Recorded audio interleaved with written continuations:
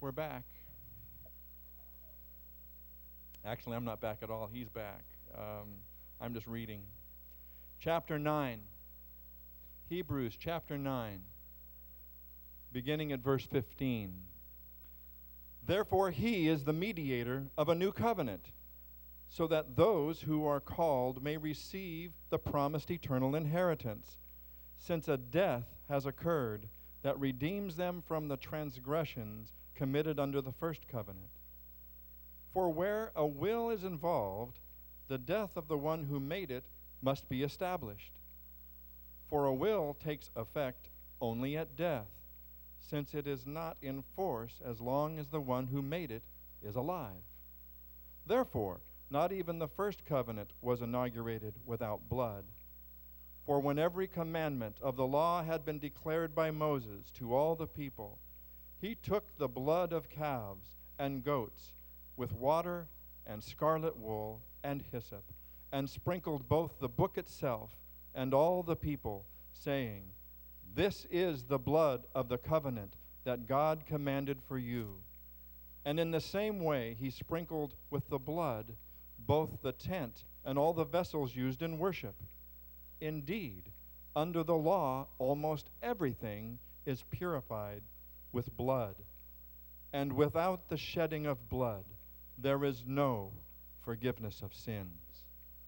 Thus it was necessary for the copies of the heavenly things to be purified with these rites, but the heavenly things themselves with better sacrifices than these. For Christ has entered not into holy places made with hands, which are copies of the true things, but into heaven itself, now to appear in the presence of God on our behalf. Nor was it to offer himself repeatedly, as the high priest enters the holy places every year with the blood not his own. For then he would have to have suffered repeatedly since the foundation of the world. But as it is, he has appeared once for all, at the end of the ages, to put away sin by the sacrifice of himself.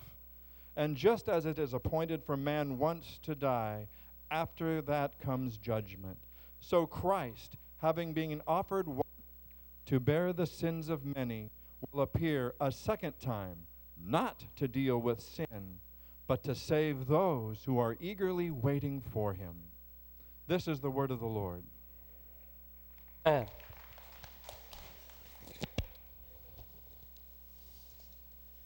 We want to look at the three appearances of Christ in the passage. And the three appearances of Christ deal with three subjects. It deals why Christ appeared the first time, and is primarily to take care of the sin problem. The sin problem. And you're going to find it one of the bloodiest chapters in the Bible. People don't like Christianity. It's too bloody. They wouldn't like Judaism. It's too bloody. And they like a bloodless kind of religion. There's no such thing that saves. Then we'll look at his second appearing that's mentioned in the passage. His appearing not on the cross to deal with sin, but his appearing not in an earthly copy, but in the true sanctuary of God. He is entered by means of his blood into the heavenly sanctuary and is doing something he never did for Abraham, Isaac, Jacob, Isaiah. He began it after his resurrection, and it's going on now. The high priest is in the Holy of Holies representing his people. He's there now. And then he concludes that he's not only doing that, but he will appear again the second time. And so we want to begin and look at the reason he came. He's contrasting in chapter 9 the first high priest having to do with Israel, the copy of the true ministry that he is carrying on in heaven. And so he goes through there, blood, blood, blood. Let me set the stage. This is written to the book, this is called the book of Hebrews. Does this mean it was written to the Irish pub? Hebrews. Any Hebrews out there? Any of you know Leviticus 17? I thought so. Any of you know Exodus 12? I thought so. Exodus 12, Passover, still celebrated today. Leviticus 17, Yom Kippur, celebrated today. It was a part of the whole background of the Jewish people. They knew the language of blood. They knew the language of sacrifices. They knew that without a Passover lamb to cover them, there was no escape from Egypt. That was a part of their whole tradition, still is. The Day of Atonement, a strange day in which really Leviticus 16, you would have the high priest of the nation. Let's take Aaron. On that day, he would kill a bull for his own sins. The high priest knew he was a sinner and had to be cleansed. He killed a bull. Then he killed a goat, and he took the goat for the nation, sprinkled it on the altar. So there's two sacrifices. After that, they figured the high priest was on duty about 5 hours on the Day of Atonement because of the sacrifices. Then they would take a second goat, and he would confess over it all the sins of the nation. That was known as the scapegoat, because as you read Leviticus 16, they would appoint a man to take the scapegoat and take them into the land of Azazel, Azazel. The land of Azazel was a hideaway land. It was believed to be a rocky land, because in Jewish thought, they were hoping the animal would trip and crush themselves to death, because they did not want that goat to find its way back to camp. It was symbolic. You're taking away the sin of the nation, where you're our scapegoat. You're burying it. There was another myth in rabbinic literature that said it was the land of demons. It was an evil land. Wherever it was going, we send our sins to the land of demons, never to come back again. And so all of this ritual went on. So we come to the writer of Hebrews is saying, hey, we're getting rid of all this Old Testament practice. No more lambs, no more bulls, no more of that. Verse 14, how much more will the blood of Christ, who through the eternal Spirit offered himself without blemish to God, purify your conscience from dead works to serve the living God. Verse 18, therefore not even the first covenant was inaugurated without blood, for which every commandment of the law had been declared. He took the blood of calves and goats with water and scarlet, and he offers it. This is the blood of the covenant. Then he winds up in verse 22. For you see, Old Testament religion said nothing could be forgiven, nothing could be cleansed without blood.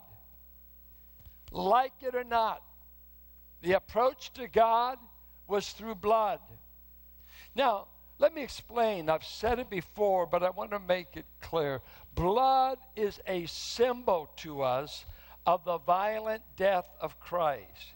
The blood plasma isn't what saves. There's a lot of mythical thinking about his blood. If his blood was to drop on you, let's say at the cross, it would save you. No. Blood plasma doesn't save. The blood is shorthand for death. Now, watch this. It's not death by old age. It's not death because the lamb got sick. It was death because the lamb had the jugular slit, and it came to represent violent death, a life taken in death. So when we speak of the blood of Christ saves, we're saying the violent death of Christ on the cross saves, not blood plasma. And we take communion today, we're not drinking blood. And we're not re-crucifying Christ. As the Catholic Mass says, we put him to death in every Mass, and without the Mass, you cannot have your sins atoned for. No, we believe in a once-for-all sacrifice, forever settled. One.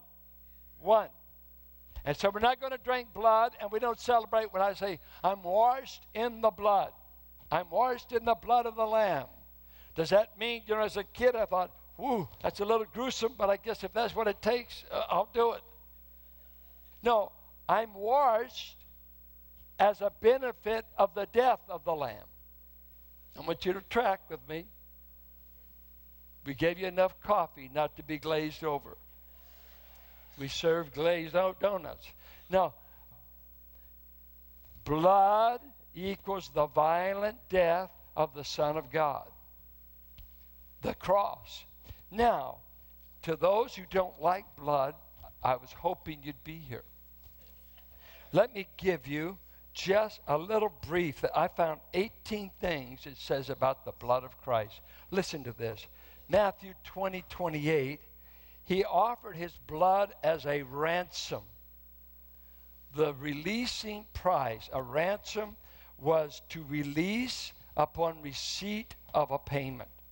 I'll release you if somebody pays the ransom. His blood was the ransom. The church was purchased with the blood of Christ. Acts 20:28. See, if you don't like God's church, it's because you didn't pay anything to get it to come about. You don't have any investment. Go tell Christ what's wrong with the church.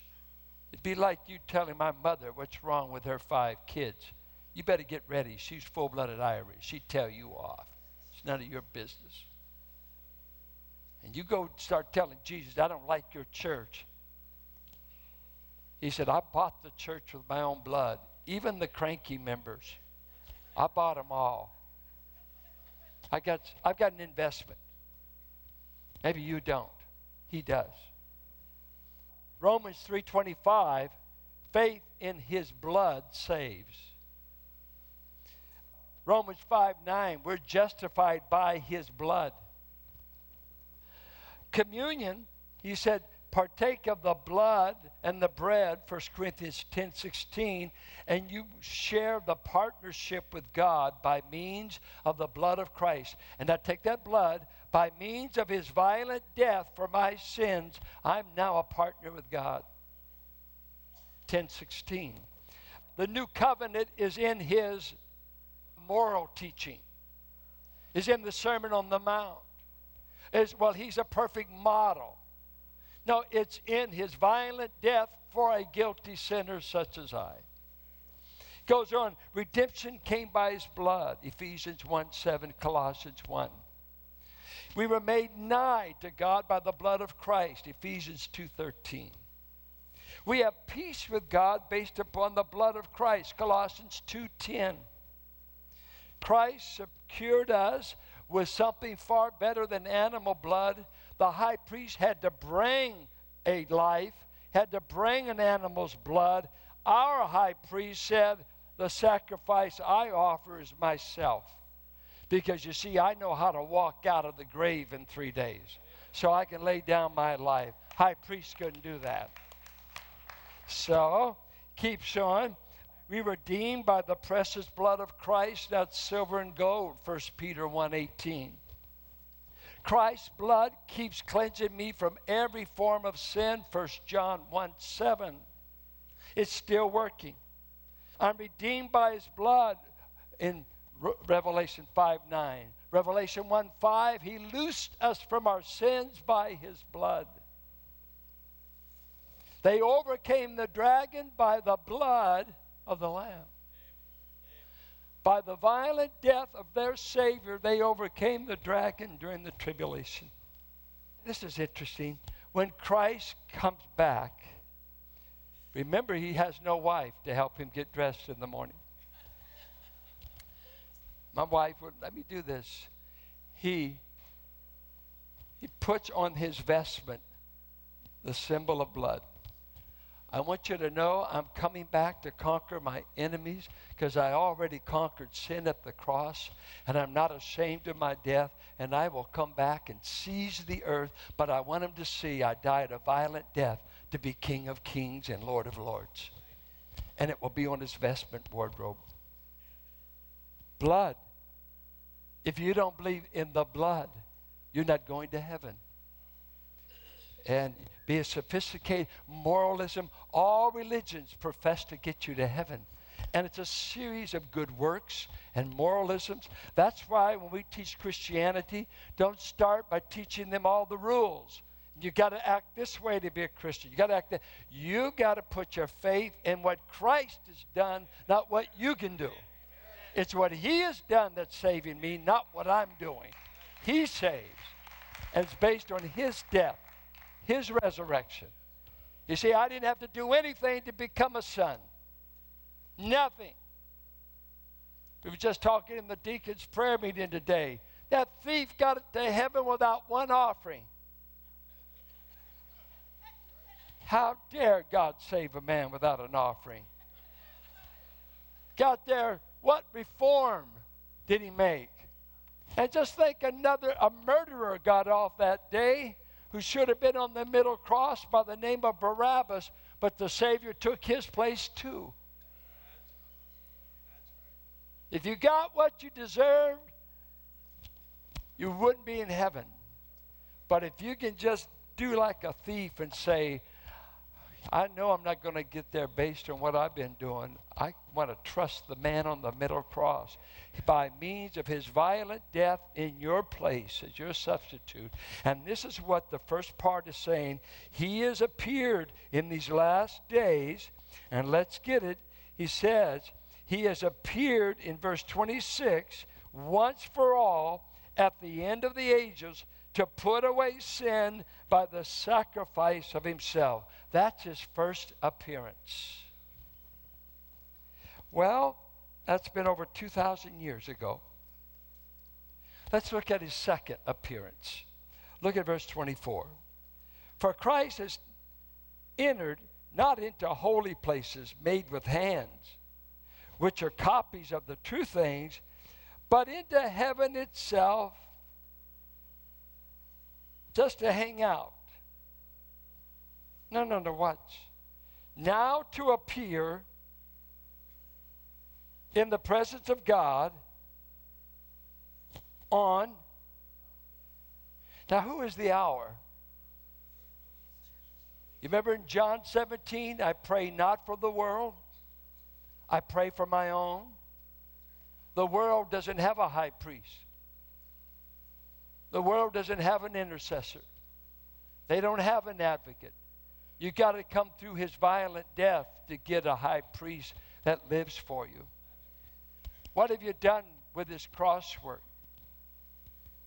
But He says, for His people, He is now appearing before. Let's take the picture of the Old Testament. We got the high priest, the day of Yom Kippur, 14th day of Nisan on the Jewish calendar, and he walks in there, threat of his life.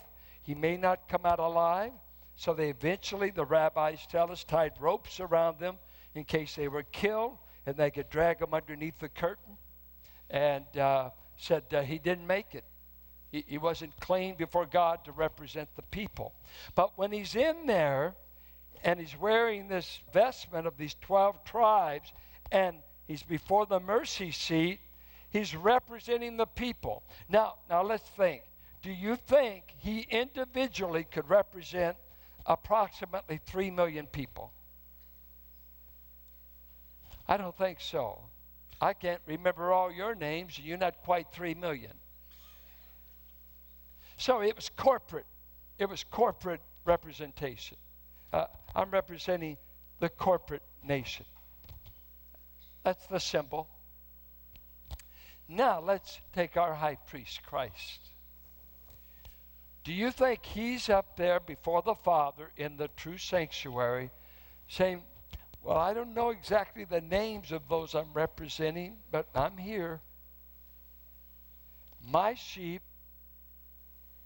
know my voice, and I know them by name. So when he's interceding for you, it's not, Lord, bless the glob at Valley Bible. He represents us individually. Every person who has accepted his violent death as the payment for their sin have got a full-time intercessor. Have you had people die in your life that the biggest thing you missed about the thought of them is you knew they prayed? Us kids always felt that way about my sister. She always was praying for us and the grandchildren, the nieces. She was that way. She was just a gal of prayer. And she'd tell you, I prayed for you today and I did this. And when they passed, she said, who's going to replace those kind of prayer warriors in your life? Well, just think, God the Son is appearing in the presence of God right now for you, on behalf of you. And when we read Scripture, we read 7:25 of Hebrews. It says, He ever lives to make intercession for us, to save us to the uttermost. Or, let's take Romans 8.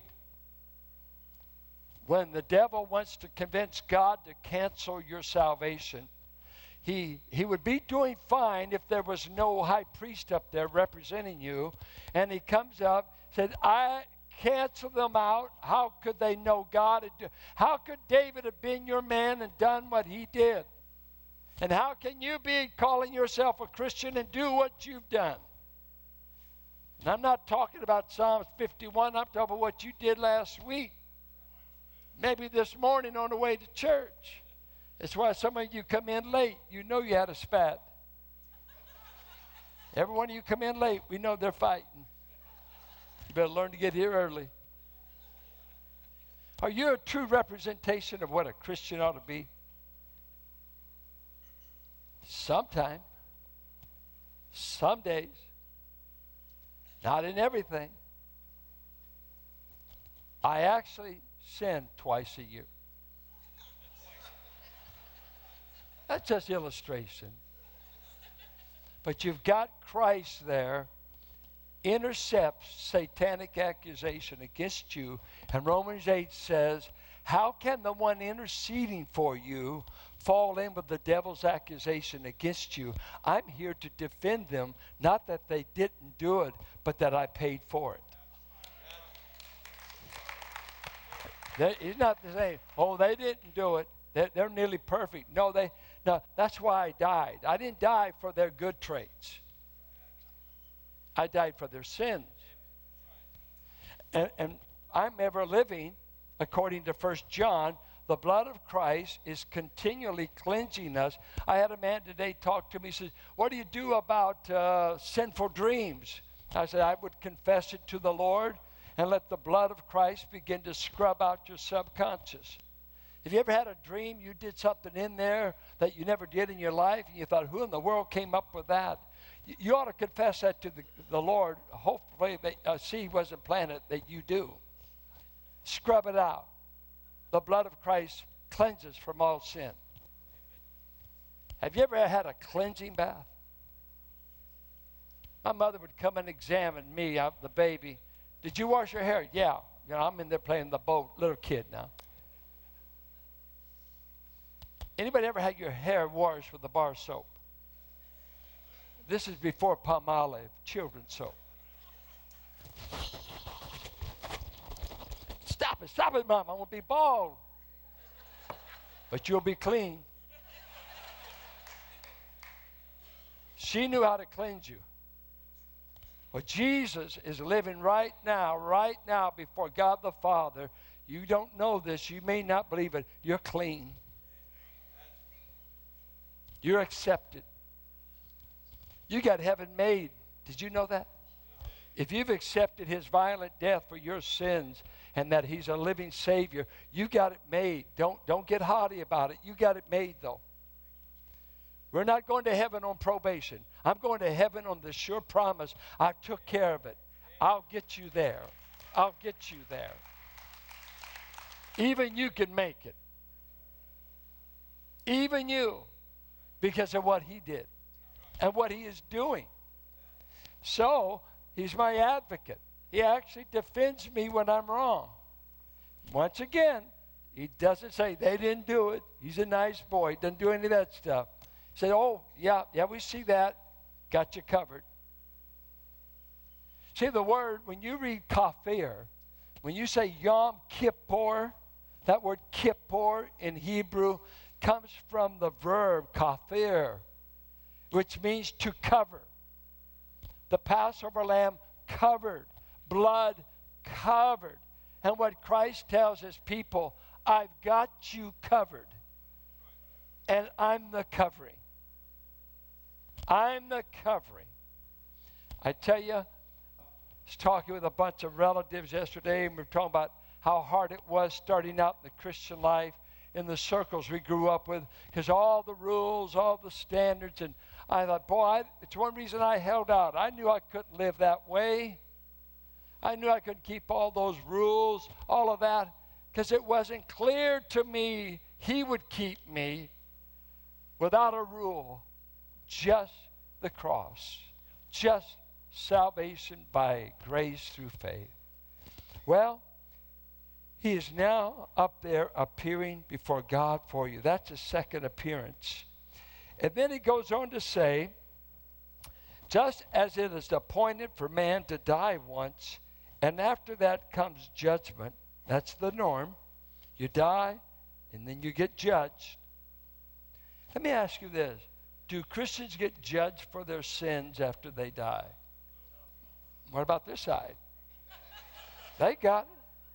Are you going to go to judgment for your sins after you die? Why not? How many times does the state of California make you pay for the fine? I mean, the same offense now. I'm not talking about the second one. No. How many times do you have to pay? God doesn't demand double payment for the same crime.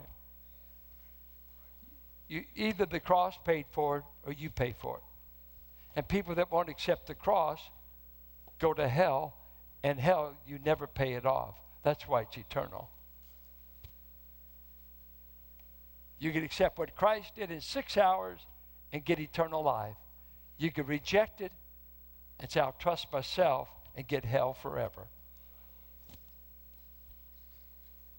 It's a choose between life and death.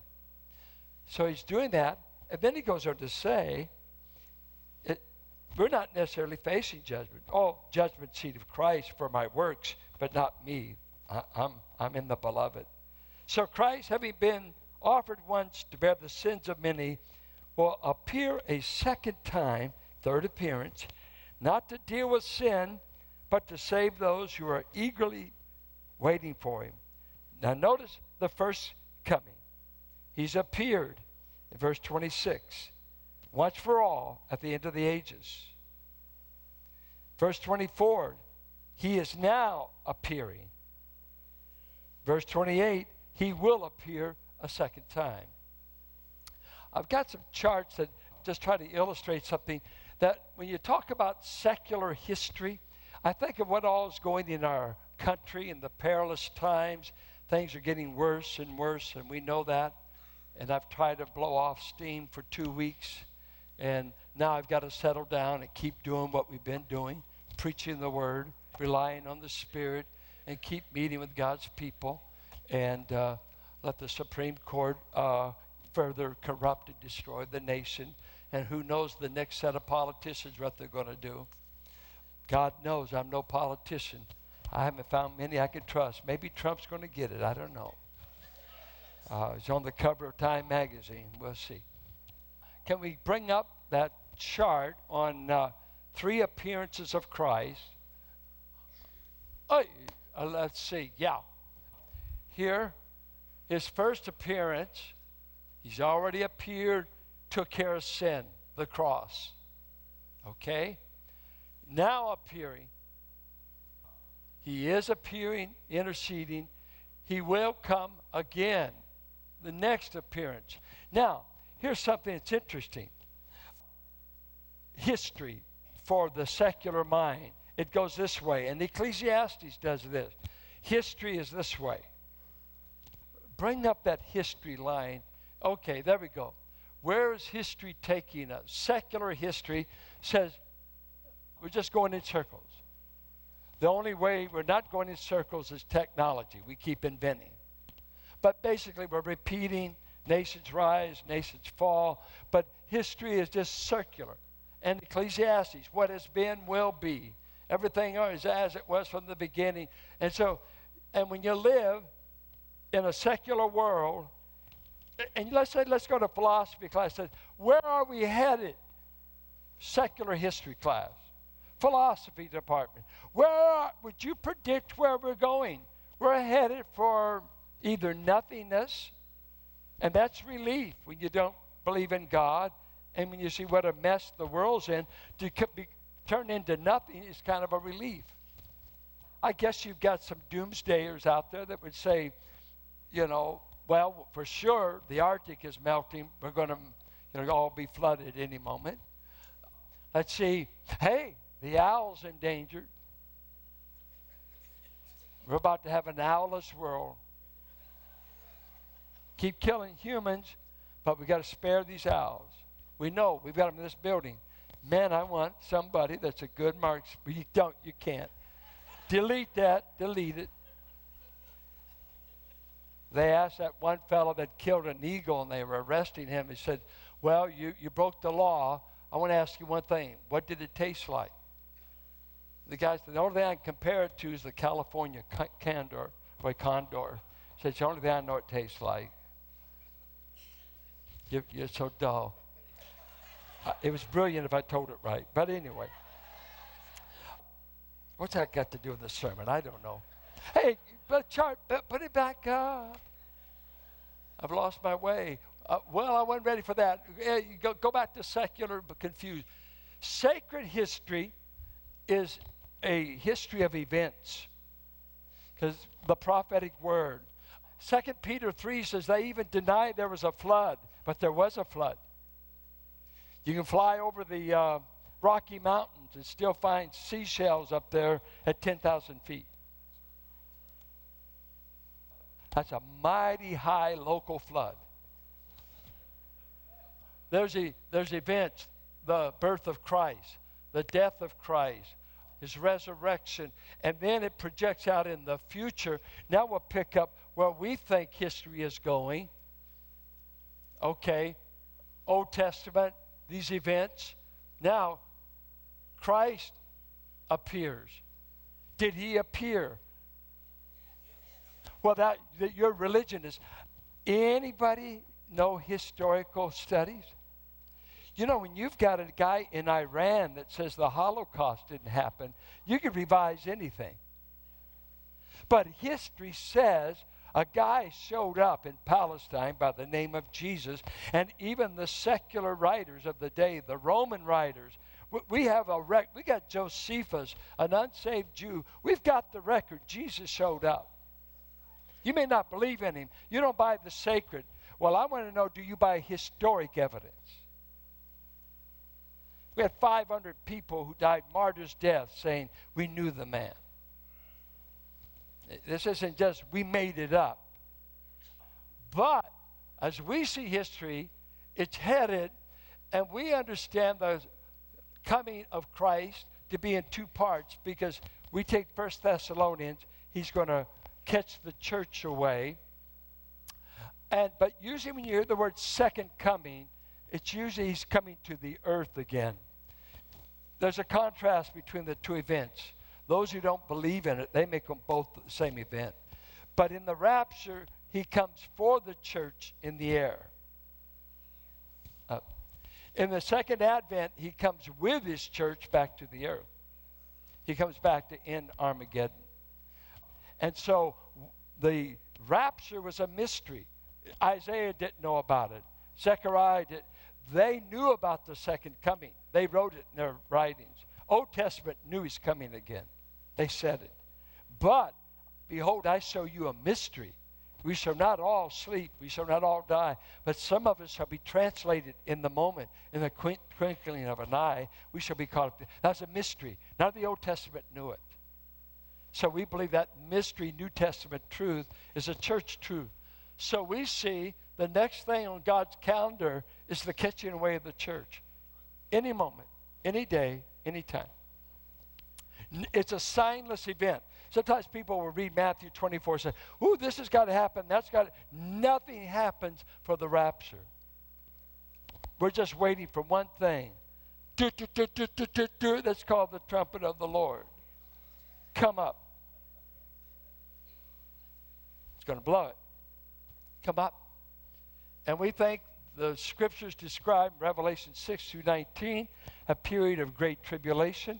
We see it coming on the earth. And here's a phrase. I just can't give a big prophecy course. He uses the phrase in 1 Thessalonians 5, the day of the Lord. He says, you've not been appointed unto the day of the Lord. You know nothing about the Old Testament until you figure out what the day of the Lord means.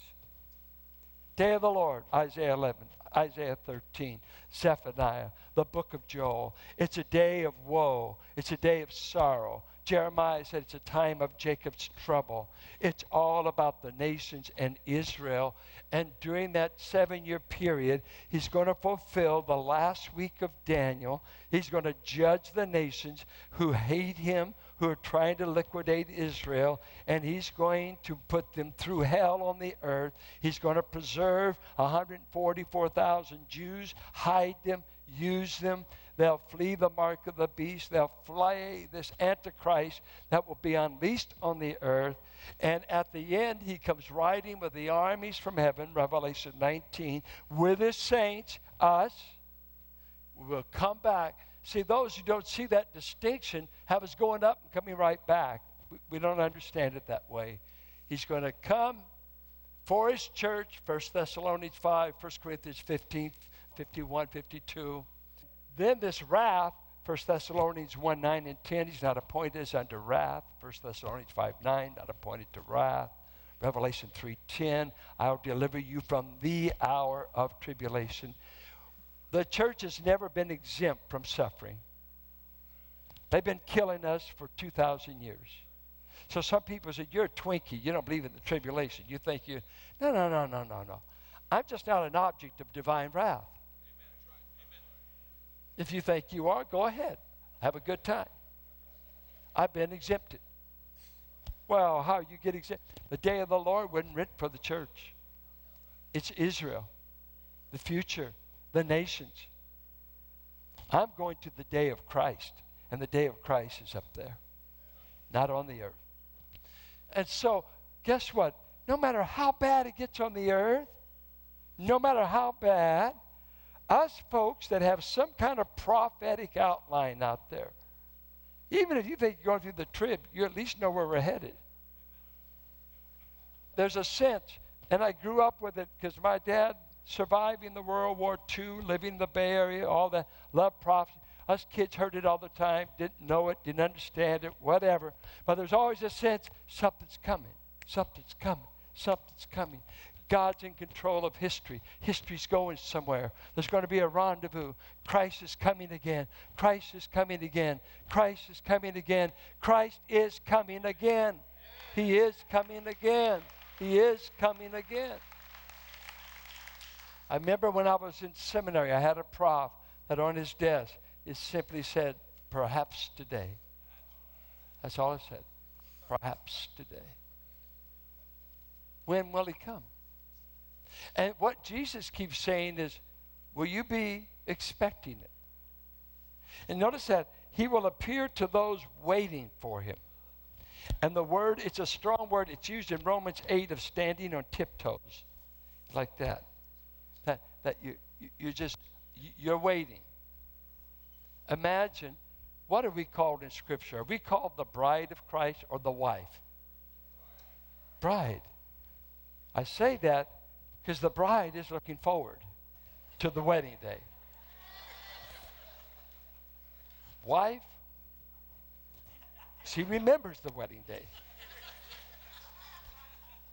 I just heard of a man that celebrated his 50th anniversary, and someone asked him, said, what did you do for your first anniversary? He said, I took my wife to China. I said, well, what did you do for the 50th?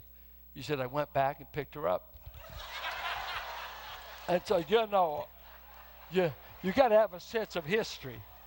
You got to have a, so, I just lost you, forget.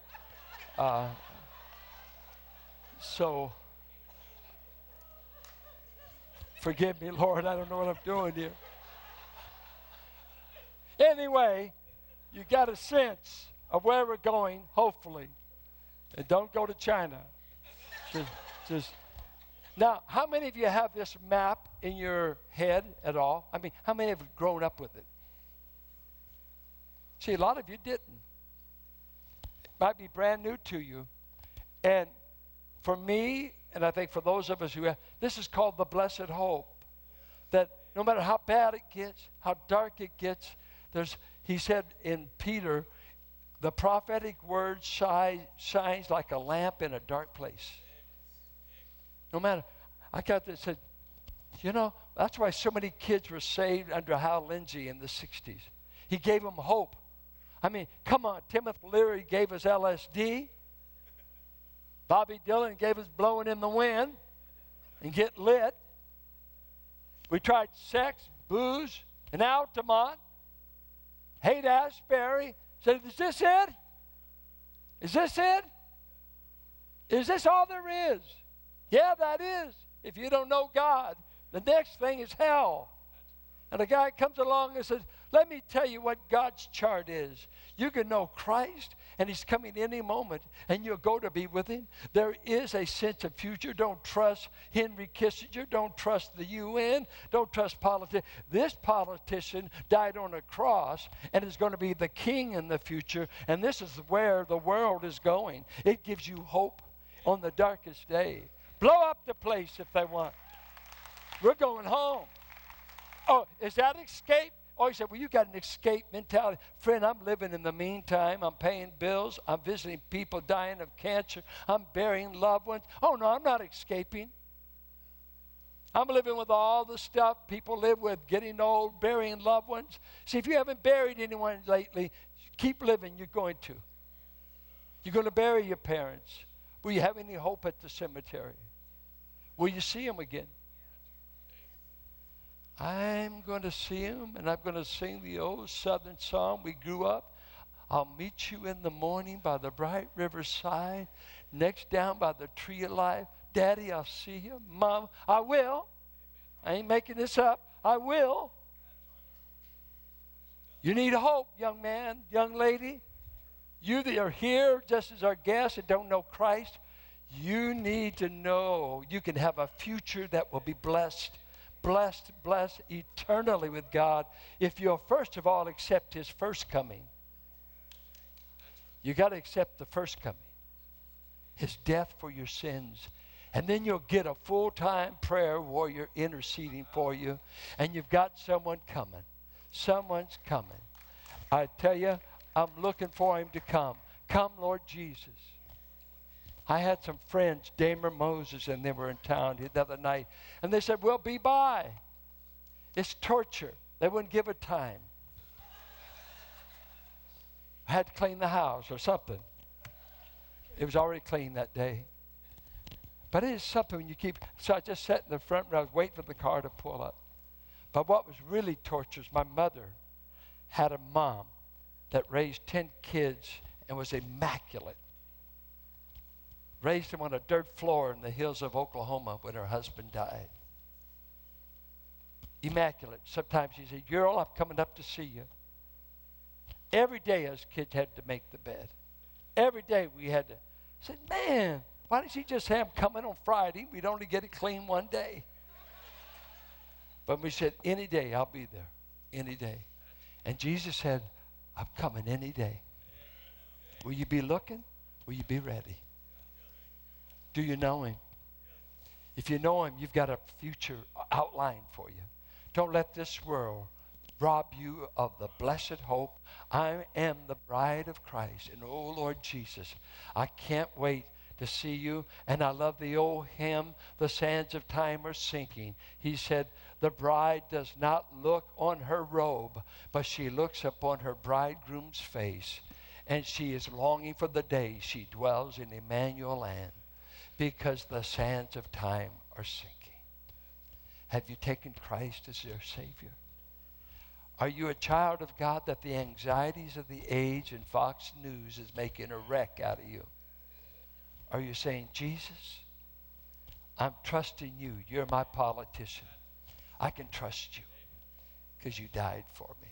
Father, if there be one here today that the Spirit of God may be painting the picture of the appearance of Christ in history and his appearance on high and his soon coming appearance, and yet they're not related to him in any of them.